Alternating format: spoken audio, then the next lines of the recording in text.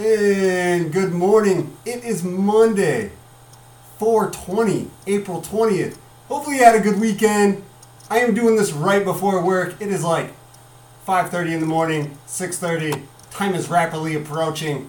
So we're going to hop right into Edge of Your Seat podcast. I'm your host, Brandon LaChance. Thank you for joining us as always. Do the plugs real quick. Catch us on social media. Facebook, Edge of Your Seat Podcast. Twitter, Edge of Your Seat P. You can also send us an email, edgeofyourseatpodcast@gmail.com. And of course, you can listen to us many different outlets, including Spotify, Apple Music, iTunes, and Google Music. Again, appreciate the support and the love, always. It is Monday, so that means Sunday, yesterday, just some hours ago, was the debut of The Last Dance, the 10-part docuseries that ESPN and Netflix have put together on the 97-98 Chicago Bulls. I have been waiting for this forever, or probably about a year, almost a year. Thankfully, they moved up the airtime from, I think it was beginning of June, maybe June 2nd. So they moved it up from June 2nd to April 19th. And thank you very much for doing that. It was awesome to watch. It was appointment TV. Nothing's going on right now. No live sports. We're getting sick of watching the news and hearing about coronavirus. We're all dealing with it. We all know. We had something to look forward to. And that's what this was. It was like a NBA Finals, or the World Series was on, or the Super Bowl. Everybody was watching. Twitter was ablaze. Facebook, everywhere. This was a big deal, especially in our neck of the woods. We are in Illinois. Michael Jordan is everybody's idol, whether you were born when he was playing or not. Everybody knows Michael Jordan. Everybody has seen clips. Everybody has something. Everybody has a jersey or something of Jordan. A shirt, a pair of shoes, since the Nike brand Jordan is everywhere. That's just life in this state. And I'm sure it's like that everywhere else. I've seen polls, I think 75% of a poll that they took, everybody said Michael Jordan was the greatest of all time. And that was from NBA players, and then I saw another survey that was just from basketball fans. 2020, unanimously, Michael Jordan is still the greatest player of all time, and everybody knows that. I will never differ in my opinion. I will never say LeBron is better. I will never say KD is better. I will never say anybody is better than Michael Jordan. I'm sorry, I just never will. I don't think that's a biased opinion. You look at numbers, you look at the rings, you look at everything that he was able to do. Michael Jordan is the greatest of all time. But there's some things that drove me crazy. Not about the show. I really like the docuseries. It's just, if you went back in time, so when this was all going on in 97, so before the beginning of the season of the 97-98 campaign, I am 11 years old. I turned 12 in October of 1997. So I'm 11 years old. So I don't know all the background things. I don't know about contracts and, the relationships between the general manager, Jerry Krause, and Phil Jackson, the head coach, who is legendary, Hall of Famer, Michael Jordan, Scottie Pippen, Dennis Rodman, all the guys on the Chicago Bulls at that time and the whole time that he was there, because he took over as general manager in 1985. I didn't know any of that stuff. I was too young. I remember watching the games. Huge Bulls fan since forever. I remember some of the clips that they were showing. I didn't know the behind the scenes stuff. So some of this blew my mind. Like, how in 1997 is Scottie Pippen, who is probably at that time, I'm going to say 5 to 10 in the NBA rankings. I cannot put him number 2. I heard some people, I seen on Twitter, seen on Facebook, a couple of my friends said, hey, he was either the second or third best player in the league. I don't agree with that. Michael Jordan, of course, was one. But you had Karl Malone. You had Shaquille O'Neal, who I put ahead of Scottie Pippen. And we could sit here and go to war with different names. Reggie Miller, Mitch Richmond. I could go to the depths of NBA basketball in 1997. Patrick Ewing, Hakeem Olajuwon. That was a center game then. So again, it's a different game than it is now. So you have to put that in the factor as well. But Scottie Pippen, wherever you want to rank him, was still a top NBA player. I don't think you can put him outside of the top 10. I really don't. Not in 1997. He was the 122nd paid player in the NBA. 121 NBA players are getting paid more than him. And it's partly his fault. He signed a 7-year deal in 1991 for $18 million. And in 1991, that was probably awesome. Probably a solid contract. But for 7 years, it lost its value. No doubt about that. NBA markets went up. Players were getting paid more money. Going into the 1997-98 season, Luke Longley, I think he was getting paid like $3.8 million for that year, was more than Scottie Pippen. Scottie Pippen was the 6th most paid player on the Bulls going into that season. Tony Kukoc, Ron Harper, Rodman, Jordan, they were all paid more than him. Crazy. So it's partly his fault for signing the contract. And then you have this guy, Jerry Krause, and Jerry Reinsdorf, who is the owner of the Chicago Bulls, who didn't try to restructure. How do you not try to restructure to keep this guy happy? If you watch the docuseries, Scottie Pippen got hurt during the previous season. And instead of getting the surgery that he needed to have done during the offseason, he waited until the season happened. It's like, hey, I wasn't going to waste my summer. And waited till the season because he was upset. He was upset he wasn't getting paid. So he's like, you know what? I'll just do it on the company's time. It's pretty much what he said to himself. So then he sits the beginning of the season, and Michael Jordan and the Bulls struggle. They go 0-4 on the road before they finally get a win, and it was against the Clippers, who at that time were awful, god-awful, like an embarrassment, a joke. And they had to go 2 overtimes, and Michael Jordan had to score 49 points for them to get the W. He says it was tough without Scottie Pippen. Like, he needed him. There was a reason that they were a dynamic duo. There is a reason that when you think of the Bulls, you think Michael Jordan, you think Scottie Pippen right after him.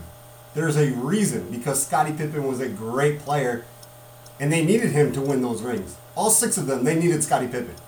Jerry Krause should have done something to keep that guy happy. Instead, he didn't. And Scottie Pippen was berating him all over the place. There's one thing that you catch on to real quick, is that the Chicago Bulls administration front office was awful. How they treated their players, how they conducted business. You do have to give him credit for getting that team there. He got Michael Jordan. They made a trade to get Scottie Pippen on draft day. He was originally drafted by the Seattle Supersonics. They made a trade. They got Horace Grant. They made some things, Jerry made some things happen to put this team in place. They brought in Ron Harper, who was after a knee surgery, but still a great player. They brought in shooters. They brought in big guys that they needed to help Michael Jordan down low. He was friends with Charles Oakley. They traded Charles Oakley and brought in Bill Cartwright, who was a better fit for what they were trying to do and the personnel that they had. Jerry Krause did make that happen. He made those moves. But he treated his players awfully because of him, like personal problems. He was a little guy, chubby. Everybody made fun of him. There's tons of clips in this docuseries where Michael Jordan is pretty much disrespecting him, joking in a joking manner, but disrespecting him all the same. And there's a good reason why. It's because of how he treated his players. What I don't get is the very beginning of this, Phil Jackson calls it the last dance because he's pretty much told, this is your last year here. Jerry Krause tells Phil Jackson, you're not going to be here after this year. He actually tried to get rid of him the year before. But he says, hey, this is your last year. So that's why it's called The Last Dance, because that's what Phil Jackson named it, because he knew he wasn't going to be here. Michael Jordan goes, hey, if Phil Jackson's not going to be here, I don't want to play for another coach, so I'm not going to play in Chicago. Actually, I'm not going to play at all if I'm not playing for Phil Jackson. So heading into the 97-98 season, they all knew that this was the last go-around. Scottie Pippen knew if he wanted to get paid that he wasn't going to be with the Chicago Bulls. He wasn't going to be part of the rebuild. And I say rebuild like after the Jordan era, after the Phil Jackson era. Scottie Pippen's like, I'm not going to be here for that either. So they all left. Like everybody left. But we're not to that point yet. Season has just started in the docuseries. They played part 1 and part 2. Then every Sunday moving forward, they're going to play 2 more episodes of it. So for the next 4 Sundays, we have something to look forward to. But going back to Jerry Krause, I don't understand why the owner, Reinsdorf, didn't step in. So he kind of took a side and he stood by Jerry Krause instead of listening to Phil Jackson, Scottie Pippen, or Michael Jordan. Why didn't he tell them, no, let's listen to these guys. Let's get Scottie Pippen some more money. Let's restructure his contract.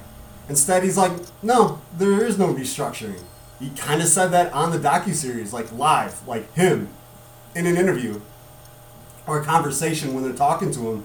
He's like, oh, we didn't really do a lot of restructuring. It's you signed the contract. I do not believe when he said, oh, I told him that that's not a good contract to sign. Why would you give a player a bad contract and then be okay with that? And then expect him to be happy through the whole process of the 7-year contract, which is unheard of now. Nobody would ever sign a 7-year contract unless it's crazy money. And obviously it wasn't crazy money. He complained the whole time, and he was the 122nd highest paid player in the NBA. Insane. But why didn't Jerry Reinsdorf overstep Krause? If he understood, why did that have to be Phil Jackson's last year? Why push out the greatest player in the history of the NBA, Michael Jordan? Why don't you step in and say, look, Jerry, we want to keep winning. We want to bring these championships. Then we need to keep these guys here. We need to keep them happy. Didn't do any of that. Instead, he stood by Jerry Krause, which, that's cool too, I guess. But we know what happens. They all leave, and besides the Derrick Rose era, which honestly was probably about 3 years, the Bulls have been horrible. Kind of hard to watch. Irrelevant basketball, for the most part, especially the last couple years. I will never understand why Jerry Reinsdorf didn't stick by his coach and players and be like, hey man, you guys need to make this work. Jerry, we're not going by your craziness. And then instead he went by the craziness, and the Bulls fall off so hard after this 97-98 season. One cool little thing that I really loved was Common's short story. They were doing little short stories and trivias and stuff before commercial breaks or after commercial breaks and things like that. Common tells a story about how he worked with the team when he was younger. He was like a ball boy or something. And there was this kid that wanted to get Michael Jordan's autograph. So he gives this wristband or armband to Common and goes, hey, can you get him to sign this? I'll give you $5. So he gives Common $5. Common takes it to Michael Jordan, and Jordan's like, hey, why don't you sign it? So he signs it, and he spells Michael's name wrong. So he had to give the kid the $5 back because he was caught in his forgery. I thought that was hilarious, though. But if you have not seen it, the first 2 parts, please go and see it. I'm sure they'll play replays all the time. I know they did Sunday night after it was over. It's great, and you got to continue watching because, man, this is a part of history time that we will not get back, and it was some of the greatest basketball ever. And part 3, episode 3, whatever you want to call it, is Dennis Rodman. So you know it's going to get exciting from there on. And the groundwork, the behind-the-scenes stuff, has already been laid out. We know this stuff with Jerry Krause now.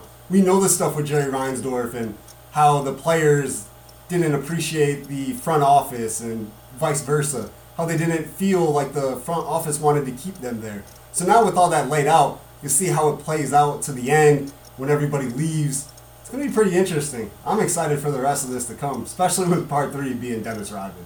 That is going to be nuts.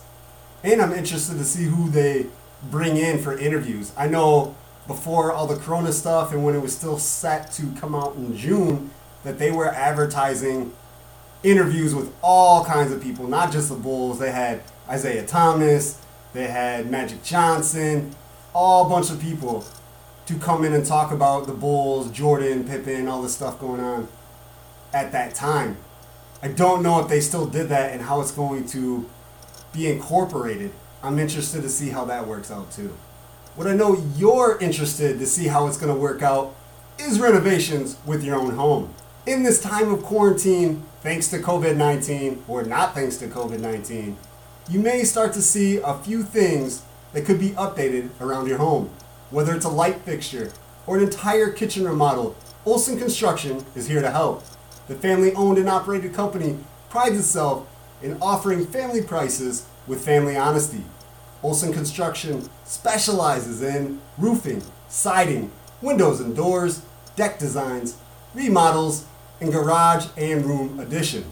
Owner Keith Milas has been in construction for over 10 years and is willing and able to take care of your home renovations from start to finish with your thoughts and opinions taken with every step of the journey.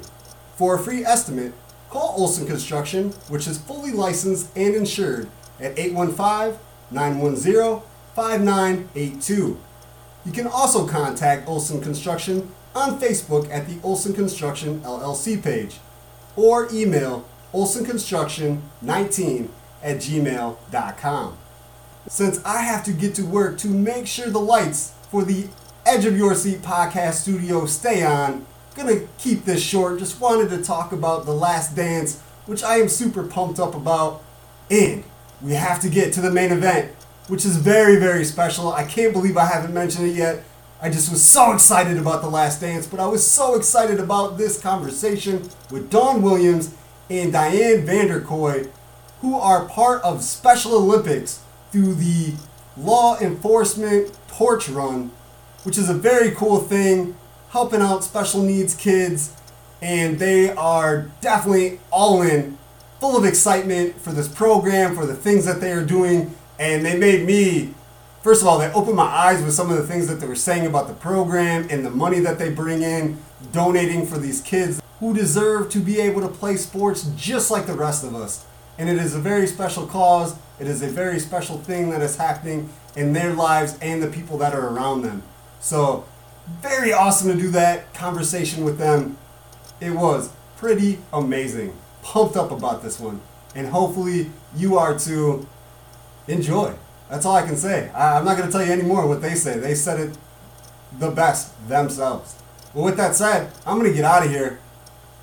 We'll be back on Wednesday. I have tons of interviews this week. Already got 3 in the books. Tons of awesome shows coming.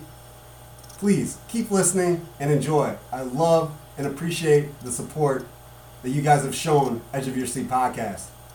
Until next time, peace.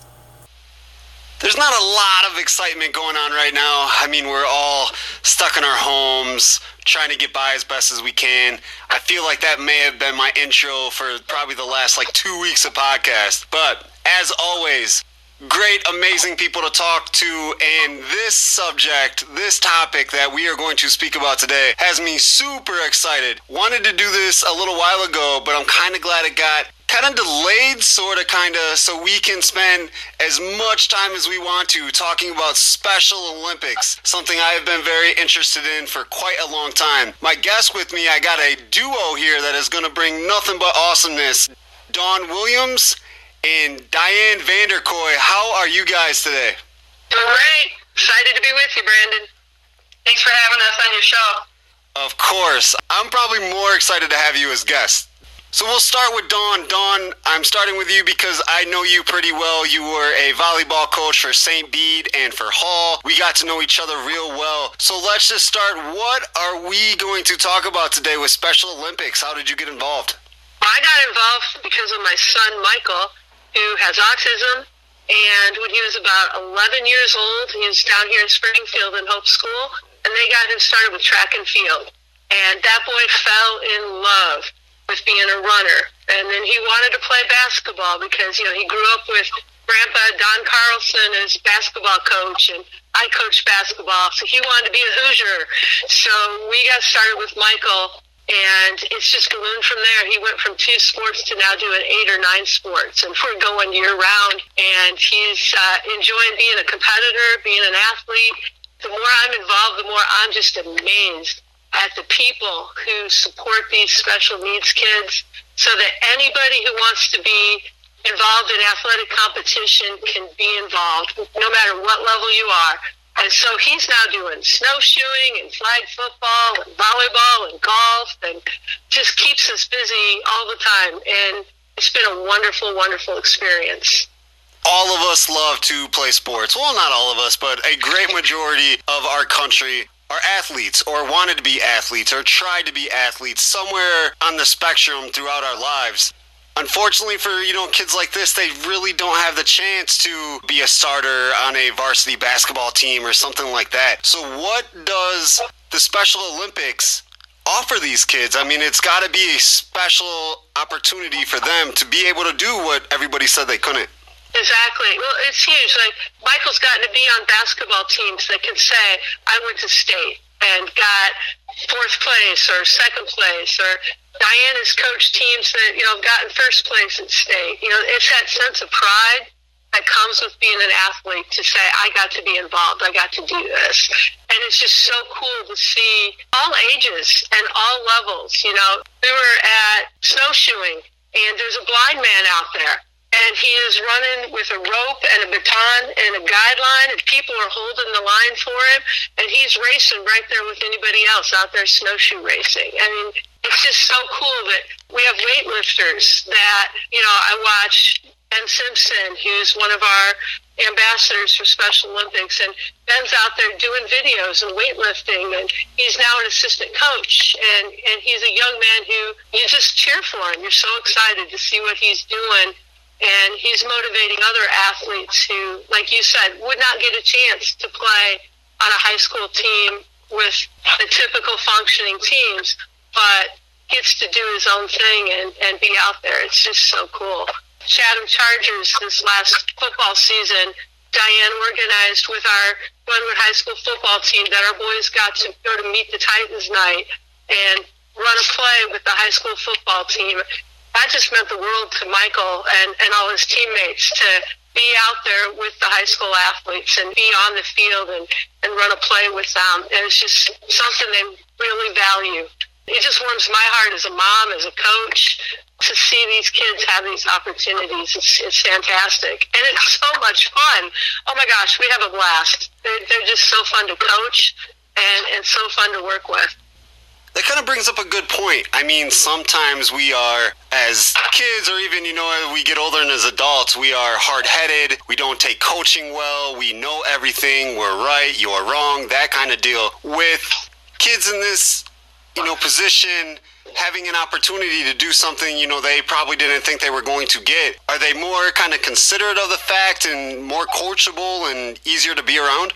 In many respects, yes. I mean, we still run into issues and challenges that we have to work out and overcome, just like anybody else.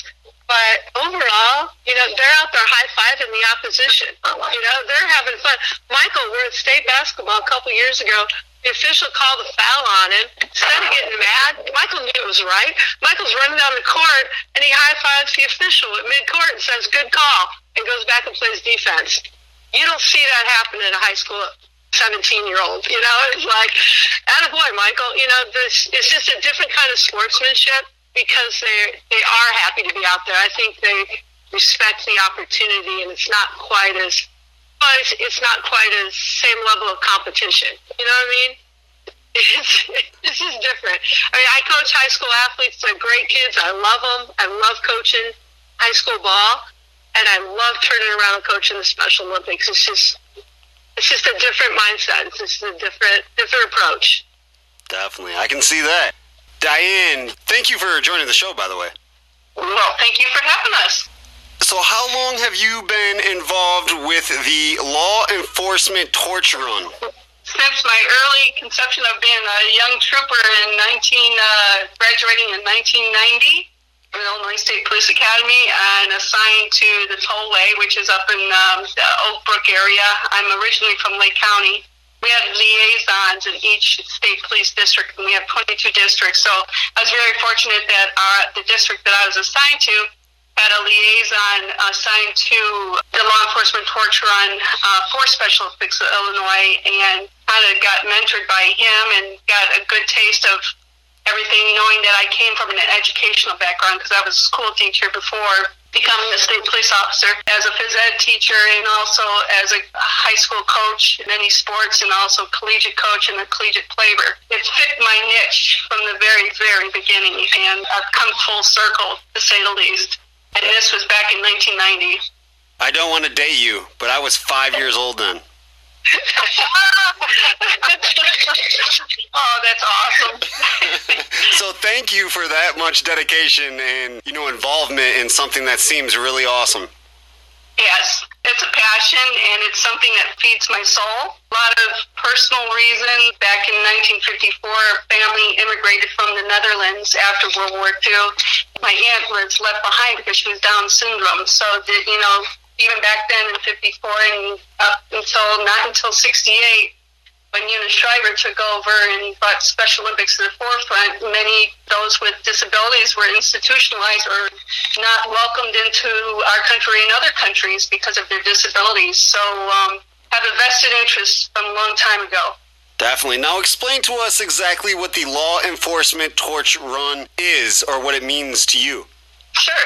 Law Enforcement Torch Run is an annual interstate relay that's basically conducted by the law enforcement officers throughout our state, which is over 400 agencies that we have involved, to benefit Special Olympics Illinois.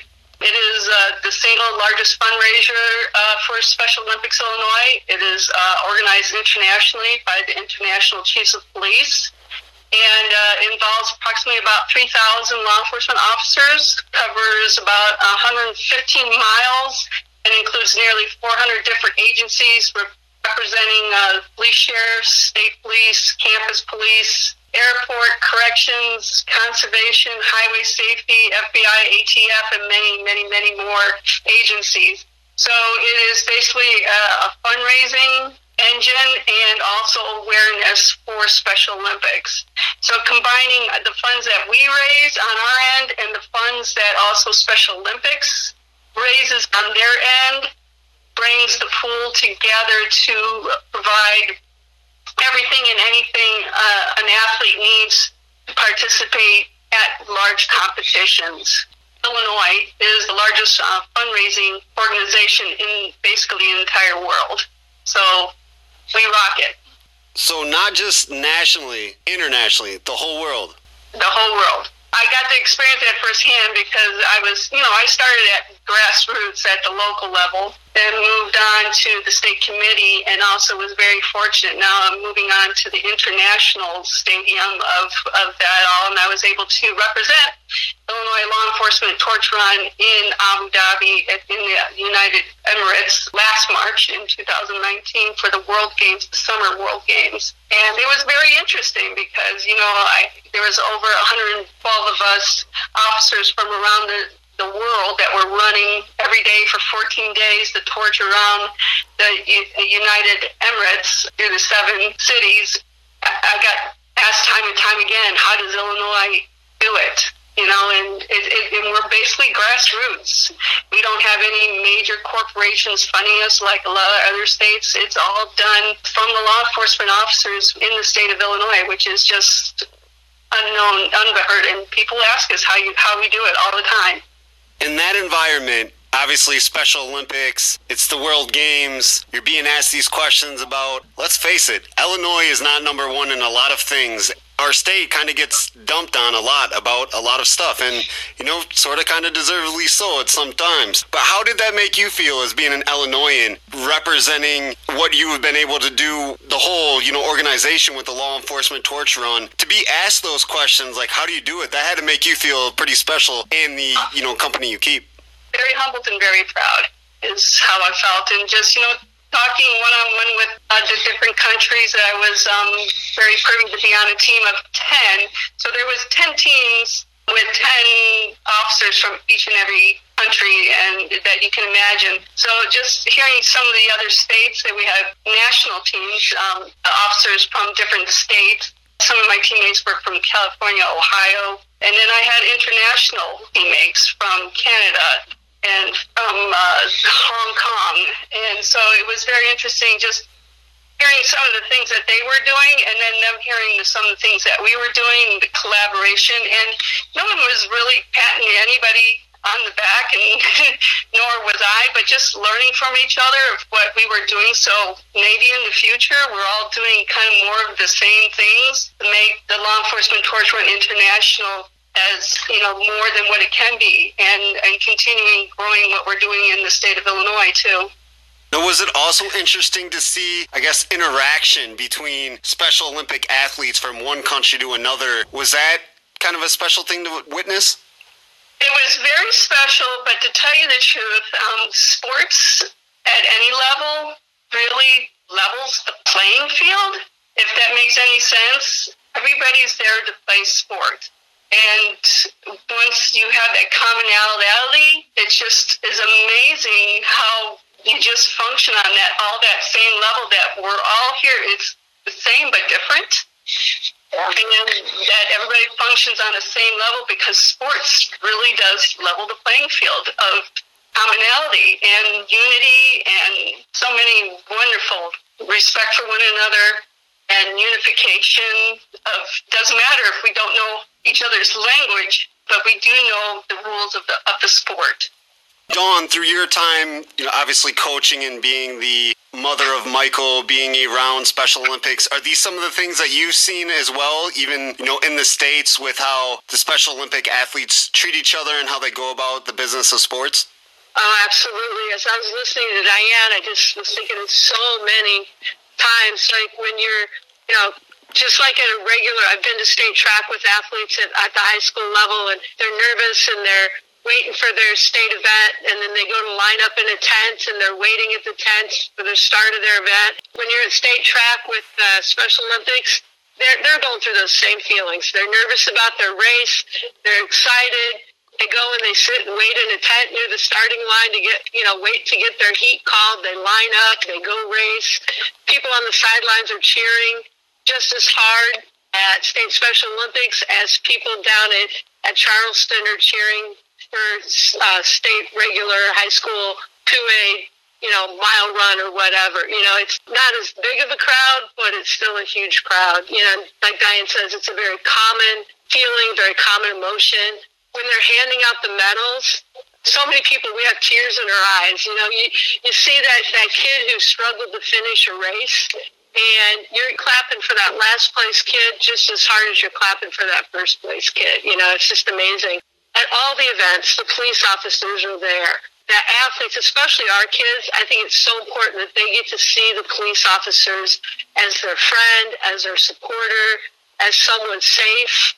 And that just gives them a really positive outlook on the law enforcement officials that are in their life. I have some very cool pictures of Michael with some state troopers, not only at Special Olympics events, but at events where Diane has taken Michael and other global messengers, because Michael's a global messenger for Special Olympics Illinois, and there's a whole crew of these young athletes that they take to different events, and Diane takes many of them to speak to the troopers so that they can hear these kids' stories. Michael speaks at Knights of Columbus events and just different events across central Illinois, and that builds his self-esteem, it builds his confidence, it gives him a whole nother outlook on the world that he would never have known about, getting to interact with these folks, and to see how the state troopers embrace our athletes, they high-five them, they hug them, it's just a wonderful win-win situation for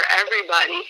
I do see, like she says, it just opens doors to these kids that they wouldn't have otherwise. Otherwise, they'd be sitting home doing, whatever else. But they look forward to, Michael's got it already on his calendar. As soon as they give the go-ahead, that boy's ready to get back out there. He can't wait to get to the next sport and get going again. It's just become a huge part of his life. That brings up a good question for either one of you to answer. Through this corona quarantine and, our lives all being put on hold, have you guys heard a lot of, I guess they wouldn't be complaints, but just comments about, hey, we're ready to get back out there, let's do this? Yeah, I'm hearing from our athletes, not only on the international and local level, but also as an athletic director for Special Olympics in this area for the Chatham Chargers. It's just it's frustrating, it's disheartening, and I'm hearing and seeing, but Special Olympics Illinois has been doing a really good job. If anybody goes to SOILL.org and looks up what they're doing for our athletes, they have dance nights that are viral on like a Zoom, and they're promoting athletes to show what they're doing as far as their workouts. their nutrition, what they're doing as far as what they're eating, and we got some athletes out there cooking and doing videos and things like that. I think we're going to come out this really well at the end, and I think it's going to bring us bigger and better together, and we're all learning new ways that, how to keep on this glorious event of Special Olympics on a different level. Absolutely. Well, I know the first wave of disappointment was this all got announced just the week before state basketball, and huge disappointment because the kids, Diane's Chatham Chargers had teams ready, qualified for state. Our Springfield Park District had teams qualified for state.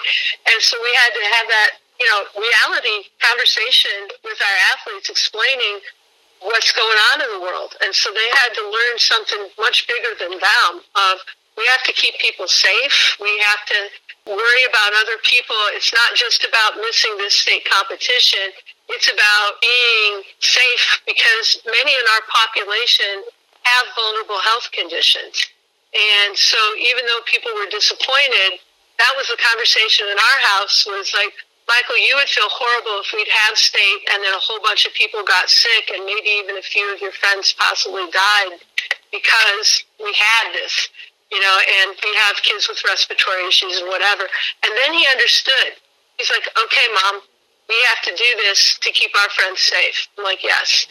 And he's like, how long is it going to last? I'm like, I don't know. But we're going to take care of our family and we're going to take care of our community by staying home and staying safe.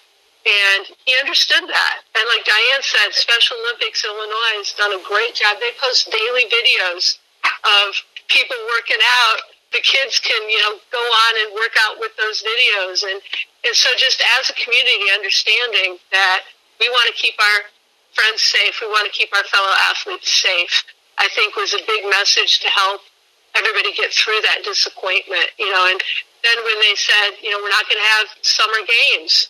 Summer games is a huge number of sports. I don't even know all the sports. I know it's track and field, it's swimming, it's bocce ball, it's soccer, gymnastics, powerlifting. In mid-June, that's already been canceled too. And again, out of caution and safety for the health and welfare of our community of athletes. So it's been just disappointing, but I think the kids understand. The more we talk and they understand that global community is more important than that one event. And that we will get back and we'll be okay. And like Diane said, we're going to come out stronger in the long run because I think we're going to be more unified than even before. And two other things I want to state, too, is that the Special Olympics is not just the United States. It's, like I said, internationally. And so we're basically going off of international standards because, we have many, many, many countries that are still in dire needs and in bad situations with their population, which includes those with intellectual disabilities. And so we can't start things fairly here in Illinois. Somebody in Africa or in Russia or in Canada still have athletes or people that are quarantined. So I'm really proud of being a part of the bigger picture and knowing that and being able to tell my families here in Illinois that we're so much bigger than just Illinois. We're global. Special Olympics is global. And to put that in front of them that way, it kind of kills people out and makes them realize, you know what, you're right. We can't start things until everybody's okay.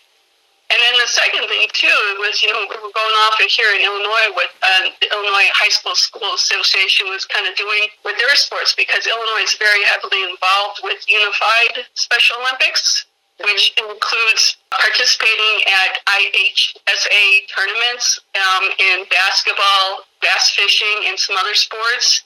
And so when they had to cancel, we had to cancel too because we also here in Chatham have a few athletes that are participating in the Unified Special Olympics program also. Law enforcement torch run, is that once a year? No, it's all year round. A lot of people think that is just in June, the second week before the summer games in Bloomington, where we run the torch through 22 different legs that lead into Bloomington in June, but it actually is a year-round fundraising where we do all kinds of great stuff like the airplane pools. We've got one up in O'Hare that we do. We fundraise money there. The polar plunges, there's 22 polar plunges throughout the state of Illinois. And fortunately, Springfield got right there underneath the wire. We were one of the last polar plunges to be able to get our polar plunge in before the virus struck. And truck convoys, which involves the Illinois Truckers Association, very huge. It raised a lot of money. And cops on the rooftop for Dunkin' Donuts. 50-0 at the Dirty-O, which is a huge fundraiser also up in the Chicagoland area. Law Enforcement Torch Run Illinois has many huge fundraising events that raise, thousands and thousands of dollars to get us to our goal. Last year was $5.3 million, a little bit over $5.3 million. Yeah, we're very busy at the grassroots level doing everything and anything we can to raise money for Special Olympics Illinois. Don't a lot of the officers also donate their own money? Because I know when you take Michael to speak at events, the officers there are passing around and giving donations right there at those events too when the boys are speaking. So the officers not only give of their time, they're also donating their own money as well. It's really amazing. That's fantastic. Did I hear you right? You said $5.3 million raised last year? Yes, sir. It is our largest, and puts us in the top of the world again. It's kind of cool stuff. $5.3 million. Sorry, I keep saying that number. That is huge. It is huge. And we're very proud to have done that. And we just hope to meet that, the next year. And, it might be a little bit different. We'll have to see. But we'll do our best to match that or even do better. That's fantastic. Me personally, Edge of Your Seat podcast is paying dues, credits, however you want to say, to the law enforcement and the people that donate to that. That is absolutely amazing. Thank you. I'm kind of On behalf of Law Enforcement Torch Run Illinois, thank you so much for saying that. It's our honor, actually. It really is. I'm baffled. That's huge. So Law Enforcement Torch Run is just a little part of Special Olympics, right? Just kind of like a branch that feeds into it? Right. In 1986, it started in Wichita, Kansas. Well, Illinois, it started in 86, but it's basically started on the whims or the thought of Chief Ray LeMunyon from Wichita, Kansas. He saw a need for those with intellectual disabilities, and Eunice Shriver had started Special Olympics, and he knew this would bring his law enforcement officers closer to his community, and it would be a way for them to do some community outreach and give something back to those that needed our help. And from there, they raised under $1,000, maybe maybe $1,400 or less. I can't remember the exact amount, but from there, it just grew, and now it's internationally. So it kind of started in Kansas, and then it just spidered out from there throughout the whole world. We're very fortunate to be celebrating next year in 2021, milestone of how many years we're going to be doing it since 1986 here, and we're very pleased and very excited about it. How many years will that be? Well, it started a little bit before that. Illinois started in 86. It's going to be our 40th anniversary. And guess who gets to host it if it goes? Do we? Illinois, yes. And Chicago. Awesome. That's awesome. Fantastic. Awesome. And I'm on the planning committee for that, so that's pretty exciting. Since talking to you two, I am now proud to be an Illinoisan. Not that I wasn't before, but I'm more proud to be an Illinoisan. The governor, Pritzker, has actually made a decree of a Special Olympics Day here in Illinois. He had us out at the mansion last year. Can't remember the date that we were all out there, but he made a decree that on that date that would be Special Olympics Day. So we're going to be acknowledged every year because of our current governor and First Lady. She was a big part of that. What I've always liked about Special Olympics is it made everybody equals. Like, you can look at certain things, different parts of life, and there's always, classes or bar here, bar there, and some people are under, some people are over. I always felt that Special Olympics was fair and equal to everybody. Is that true? Is that correct? Yes, it is. And like I said, sports really does level the playing field for everyone. They have different divisions, so, you can compete at a division within your skill abilities. So, people who are in wheelchairs or people who have to use walkers or prosthetic devices or whatever, they're able to compete with people at their level. And, people who have other strengths, there's a whole range. And it's so awesome to see. And all the levels are so exciting to watch because you're right, it levels it out. And, even I think it's got to be tricky when they're figuring out state basketball because there's over 100 games going on in that weekend. And they have all the divisions where, you're playing people that are pretty equal. I mean, last year at state, there were 1-point games, 2-point games. They were so close and so tight. So I give a lot of kudos to the people who have to figure out those divisions and try to keep things evenly matched so that you are competing, within your ability range. It's amazing how they can do it, but they got a good system.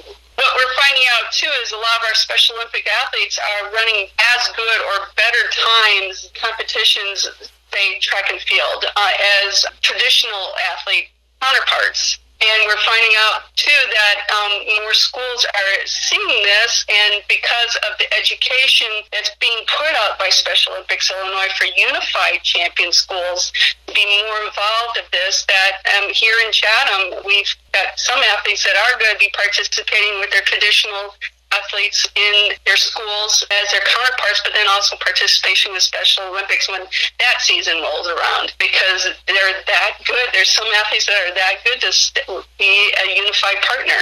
And that's the whole premise of where Special Olympics wants to go in the next, years is that, look at those wonderful Special Olympic athletes over there instead of going, I want to be a part of them. That's what we're really pushing here in our All Chatham School District.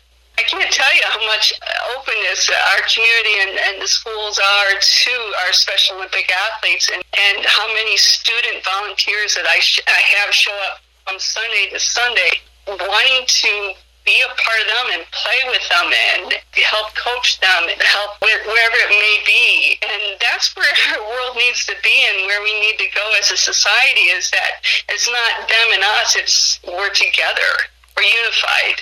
The inclusion revolution is just not a hashtag. It really is where I think a lot of people want to go nowadays.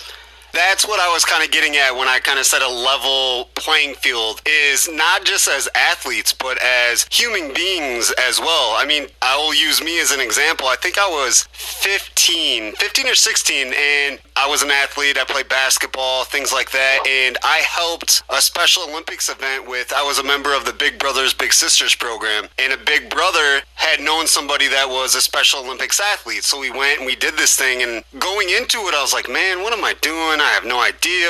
I got into it, I think it was at a YMCA or a facility like that, and I was part of it, and it was just eye-opening, jaw-dropping, all of that stuff all at the same time. Like, these athletes are athletes too. They're human beings too, and sometimes maybe unintentionally we don't look at it like that. Right. And that's like my son Michael.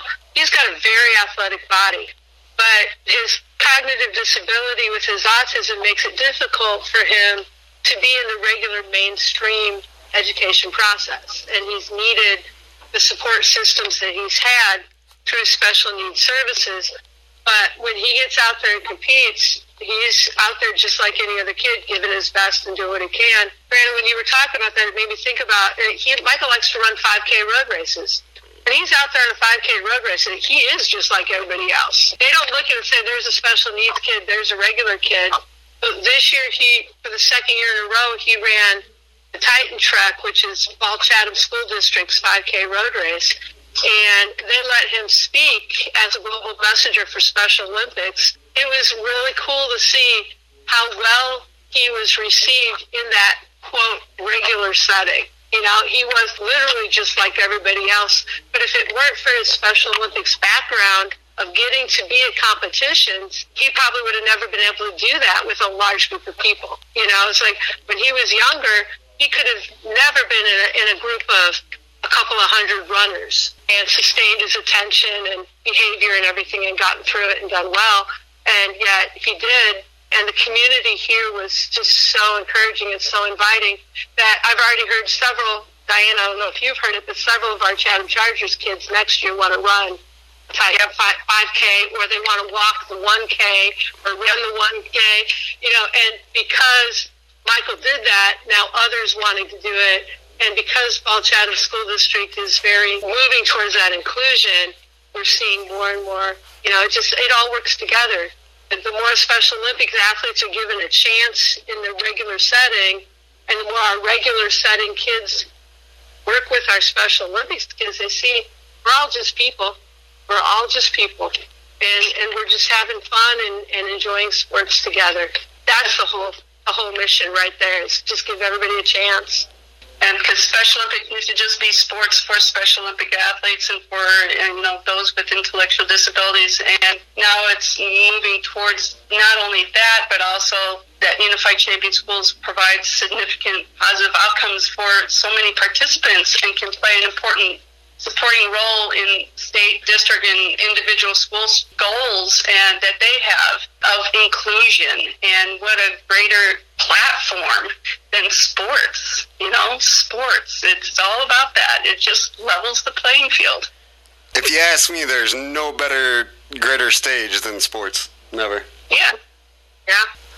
So we hope to, that was another little, not a little, but Law Enforcement Torch Run has 3 goals set for themselves in the next few years that I'm very honored to be on the Unified Champion School bandwagon, to get more law enforcement officers involved in the schools, to promote Special Olympics, and to get more students and student-led programs for towards those with intellectual disabilities. We used to work with the DARE program of getting kids off drugs and keeping them off drugs with the law enforcement, and then moving or the bullying and the cyberbullying and the computers and all the screen time stuff, bad things that can happen. And, that's good. We need to keep moving that way. But law enforcement can move also in areas of including in the schools those with intellectual and physical disabilities. We're very excited about that, and I'm very proud to be a part of that movement now with the Law Enforcement Torch Run. So not only is Special Olympics moving forward in a lot of new different genres, but also the Law Enforcement Torch Run runs move with them and beside them. And I think that's what makes us unique here in Illinois. What I come to find out is that we're very much tied in and very communicative with our Special Olympic program, with the Law Enforcement Torch program, where a lot of law enforcement torch programs don't know who their Special Olympic go-to people are, their CEOs and things like that, whereas Illinois, we're working daily basis. I'm on a Zoom tomorrow with the committee talking about where we're at right now and where we'll be going. So there's constant communications here in Illinois on both our programs that benefit not only our communities, our schools, but our athletes and where we're going in the future. As a mom and as a coach, it is amazing to be a part of this. And Diane, it's been a blessing to move down here and get more involved and see what all's going on from the inside, because I didn't even know a lot of this existed if it weren't for Michael, getting involved. And then you have this way of just wrapping everybody into it. And that's what works, is networking. And the more people network and the more people share the joy of what we're doing, you can't even imagine it until you get involved. It's just something that, if you just hear about it, you'd be like, oh yeah, that's another sports thing. But you get involved and you just see that it's so much more. And it's such an exciting movement to be involved in.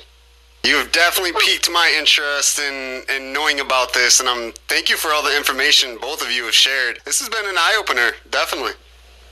Cool. Well, like I said, I just can't say enough. It's just, listeners going to specialolympics.org and going on there, and there's so many tabs up there saying how you can get yourself involved, get your schools involved, get your people that or your personal people that are in your families that would like to start Special Olympics. That is the biggest thing, is once people know about it, it's a no-brainer. Believe it or not, so many people that still don't know what Special Olympics is all about and what the law enforcement torch run is all about. So the more education you get out there, the better it's just going to keep on going.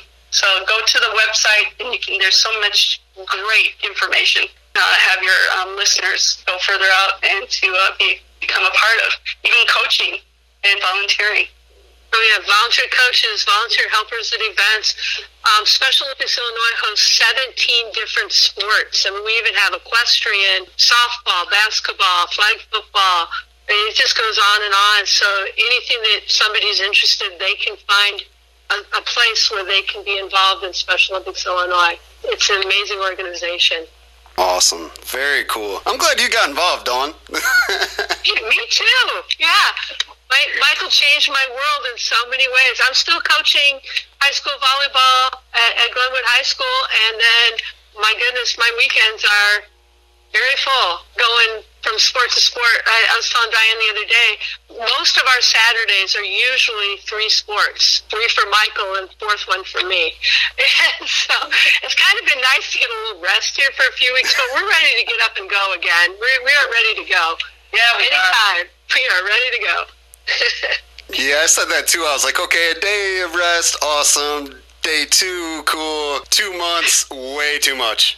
It's been a long time. Yep, we're ready anytime. But again, we want to keep people healthy and safe. And like Diane said earlier, you have to be wise about these things. You can't just, do it for one area and not the others. You have to be ready to go as an organization, not just individuals.